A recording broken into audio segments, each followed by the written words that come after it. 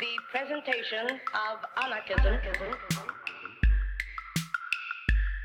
as social philosophy which aims at the emancipation, economic, social, political, and spiritual of the human race. The emancipation. Anarchist Essays is brought to you by Loughborough University's Anarchism Research Group.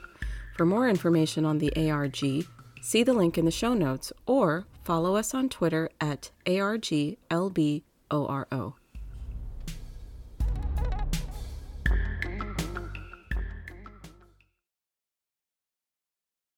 Flame of the Red Flag: Reflections on Ecology, Social Cognition, and the Paris Commune by Alexander Aston. 150 years ago, working-class Parisians rose up in Europe's largest urban insurrection of the 19th century. For nearly 3 months, Paris was organized and operated through an alternative municipal infrastructure that had begun to emerge during the 4-month Prussian siege of the previous autumn and winter. A diverse array of organizations and networks that included neighborhood associations, citizens' militias, women's unions, worker cooperatives, municipal assemblies, and radical clubs all helped to organize Paris from the bottom up.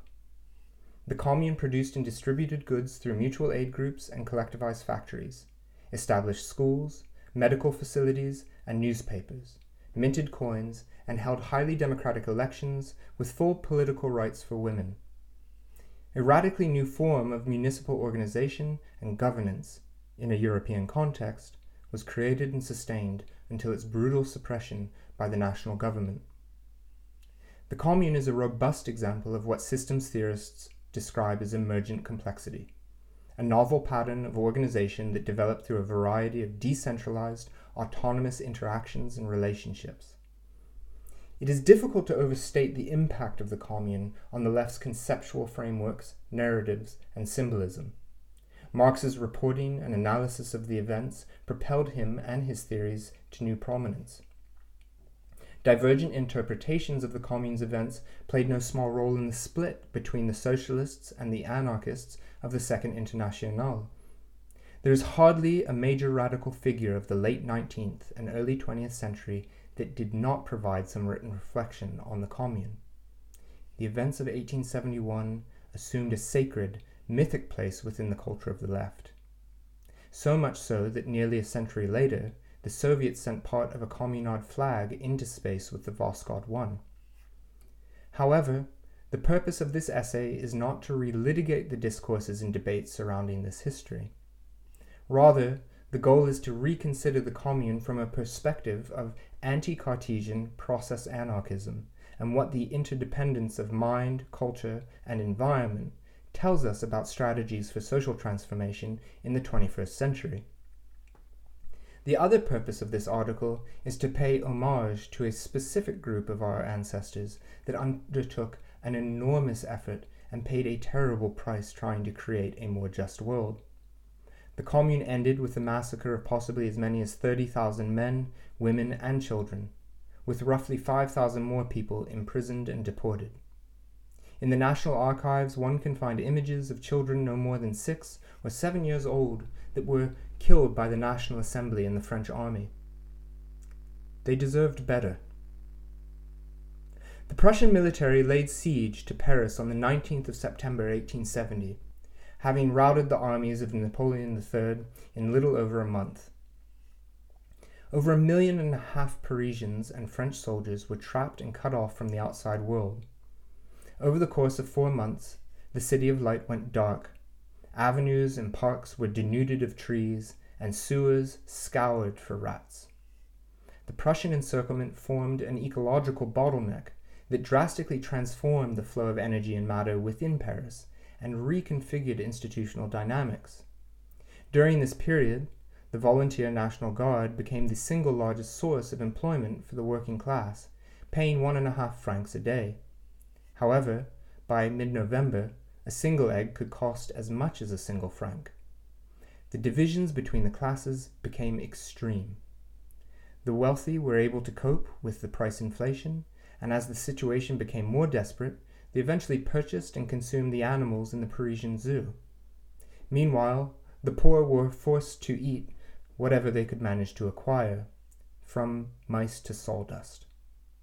Towards the end of the siege, nearly 5,000 people were dying a week, mostly the elderly, the young, and the poor. Across the city during this period, a multitude of radicalized groups, both pre-existing and newly formed, were consolidating.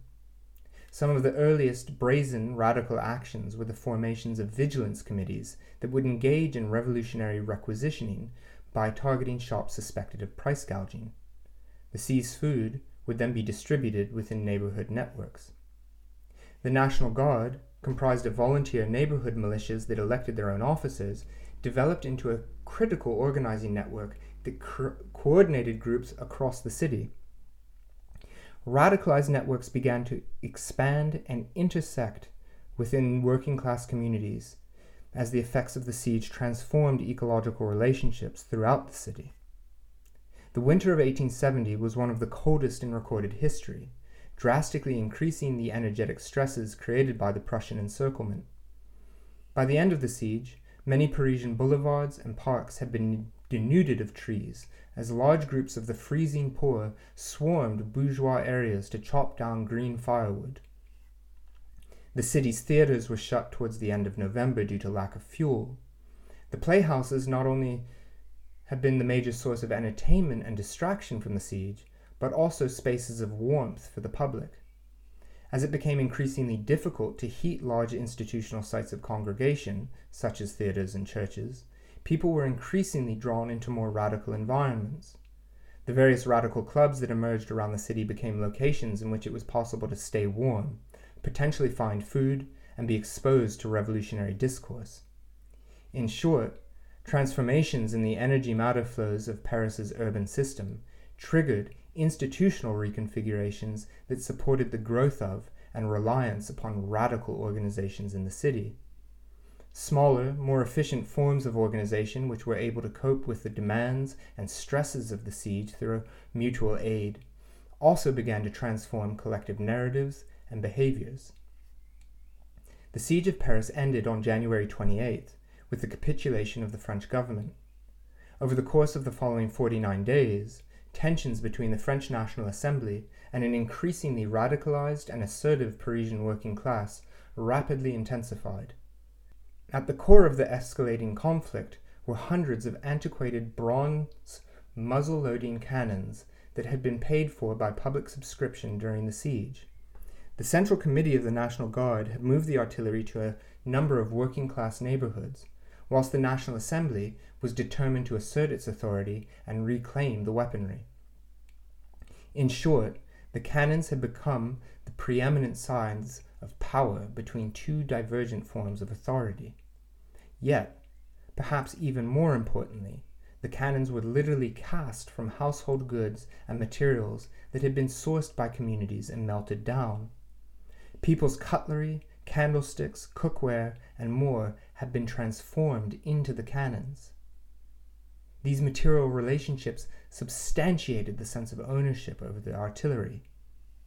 Personal possessions, community identities, anger over the deprivations and humiliations of the siege, distrust of the ruling class, the power to assert demands, and an emergent political imagination were all entangled in the form of the cannons. That is to say, the artillery anchored the collective attention of working-class Parisians as a concrete manifestation of collective value, identity, and power. In the early morning of March the 18th, the military was deployed to seize the cannons from the National Guard. On the butte of Montmartre, the plan faltered. A National Guardsman was shot, and the horses needed to remove the artillery did not appear. Soon, the alarm was raised, and the people of Montmartre poured out en masse to surround the soldiers. It was an immensely chaotic moment, with bells ringing, people jostling and shouting, women draping themselves over the cannons to prevent their removal, while armed National Guardsmen milled amongst the crowd. As the standoff intensified, the general overseeing the operation ordered his troops to fire multiple times. Rather than shoot into the crowd, a soldier reversed his rifle so that the stock was pointed towards the sky. Then another, and another, and another, until a forest of upturned rifles signaled the unwillingness of the soldiers to fire on the crowd. The upturned weaponry provided clear signs that rapidly and collectively communicated the soldiers' intentions amidst an incredibly tense, noisy, and unruly confrontation. The crowd surged forward and embraced the mutinous soldiers, catalyzing a revolutionary insurrection that cascaded from the heights of Montmartre and was in full control of the city by the afternoon. The cannons and the rifles are just one example of the incredibly important role of material culture in mediating the dynamics of the commune. Throughout the political experiment, communards extensively modified themselves and the Parisian environment. Individuals expressed radical identity and revolutionary intent through clothing such as red liberty caps, as well as adorning various ribbons and other paraphernalia to their persons and weaponry. The red flag was raised across the city and made readily perceptible the social geography of insurrection. Barricades both altered movement and social interaction, as well as immanentized the memory and narratives of revolutionary Paris. Likewise, the transformation of churches into radical meeting halls substantiated both a new social imagination and social order. The public burning of the guillotine and the toppling of the Vendôme column, symbol of Napoleonic imperialism, were both a repudiation of the values they embodied, as well as proclamations of a distinct social political identity. Artifacts and the built environment anchored collective attention, facilitated shared understanding, and coordinated collective actions. The physical transformation of Paris did not merely represent or communicate information, it constituted the revolutionary moment as an emergent reality full of possibilities. There are numerous reasons, extensive analysis, and debates about the Commune's failure that I will not detail here. Certainly there were strategic and tactical errors, as well as serious breakdowns in the effective coordination of action. Perhaps the greatest failure was the desire to negotiate in good faith with a political adversary that was only truly interested in dominance and power.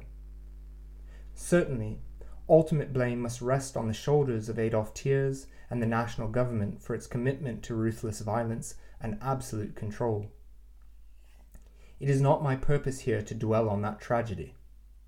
There are a great many lessons to be gained from the Commune, which have profound implications for the 21st century and radical transformation. The Commune demonstrates how the development of anti-Cartesian process anarchisms can inform theories of political change. Effective strategies for robust, sustained social transformation need to break down analytical dichotomies of mind, matter, nature, and culture. Social organization is an emergent property of energy-matter flows within an entanglement of brains, bodies, and material environments. Altering or reconfiguring flows of energy and matter in human relationships will generate structural changes in the organization of communities. This is deeply apparent in the effects of the Prussian siege. The energy bottleneck shut down the major institutions such as large churches and theaters, while the physiological need for food and fuel motivated enrollment in the National Guard, attendance to radical clubs, participation in vigilance committees, and other radical actions. It was the smaller, more efficient, and dedicated radical organizations that were best able to step into the vacuum to provide resources, narratives, and collective agency in support of the dispossessed. The flourishing of the Commune in the wake of this destruction is not so different from dynamics of ecological succession or adaptive radiations following extinctions. The relevance of these aspects of the Commune should be clear for the 21st century. We live in a world of cascading economic, political, and ecological systems failure. The Commune provides a number of insights for the contemporary moment. First, effective strategy should identify the organization of energy-matter flows in any political economy. Ultimately, power is the expression of energetic capacity, and it is necessary to identify and restructure how matter and energy flows through a system in order to sustain counterpower. Second, political economies are economies of attention. Who and what we pay attention to shape our shared narratives, concepts of value, and capacities for collective action. Importantly, material culture plays a central role in the creation of shared understandings that coordinates activity without the need for direct communication. The greater the ability to generate collective attention and meaning amidst the diversity of human perspectives, the greater the ability to coordinate and sustain collective challenges to existing power structures. There are many parallels in the current moment. The pandemic, over a decade of economic crisis, and drastic ecological changes are reconfiguring the flow of energy and matter in the global system. Already, decades of community organizing are helping to fill the void of a dysfunctional politics. Systemic injustice and new forms of material culture such as social media have crystallized shared attention, values, and narratives to trigger collective action. Such moments are when it is necessary to expand and develop radical infrastructure to provide energetic resilience and emergent possibilities. Every union, arts collective, mutual aid group, free school, community center, local cooperative, DIY space, and more provide the essential matrix through which new systems can emerge, grow, and transform. Consider the walls of Paris like the mineral membrane of a cell. Within the city, matter and energy intersect in a continuously generative process, flowing into various configurations of persons and materials. Eddies form in cafes and print shops, churning through homes, militias, government offices, radical clubs, and workers' cooperatives. Powerful flows of energy and matter carve the channels of history. Barricades emerge, and great currents sweep them away. Bones become sediment. Through the months of the siege and commune of Paris, the organization and relationships of communities radically transformed. These ecological relationships were mediated through people, neighborhoods, cannons, barricades, flags, food, and fuel. The commune ignited from the materials of the city like a wildfire, profoundly altering the course of history before its flame was suppressed, but not extinguished.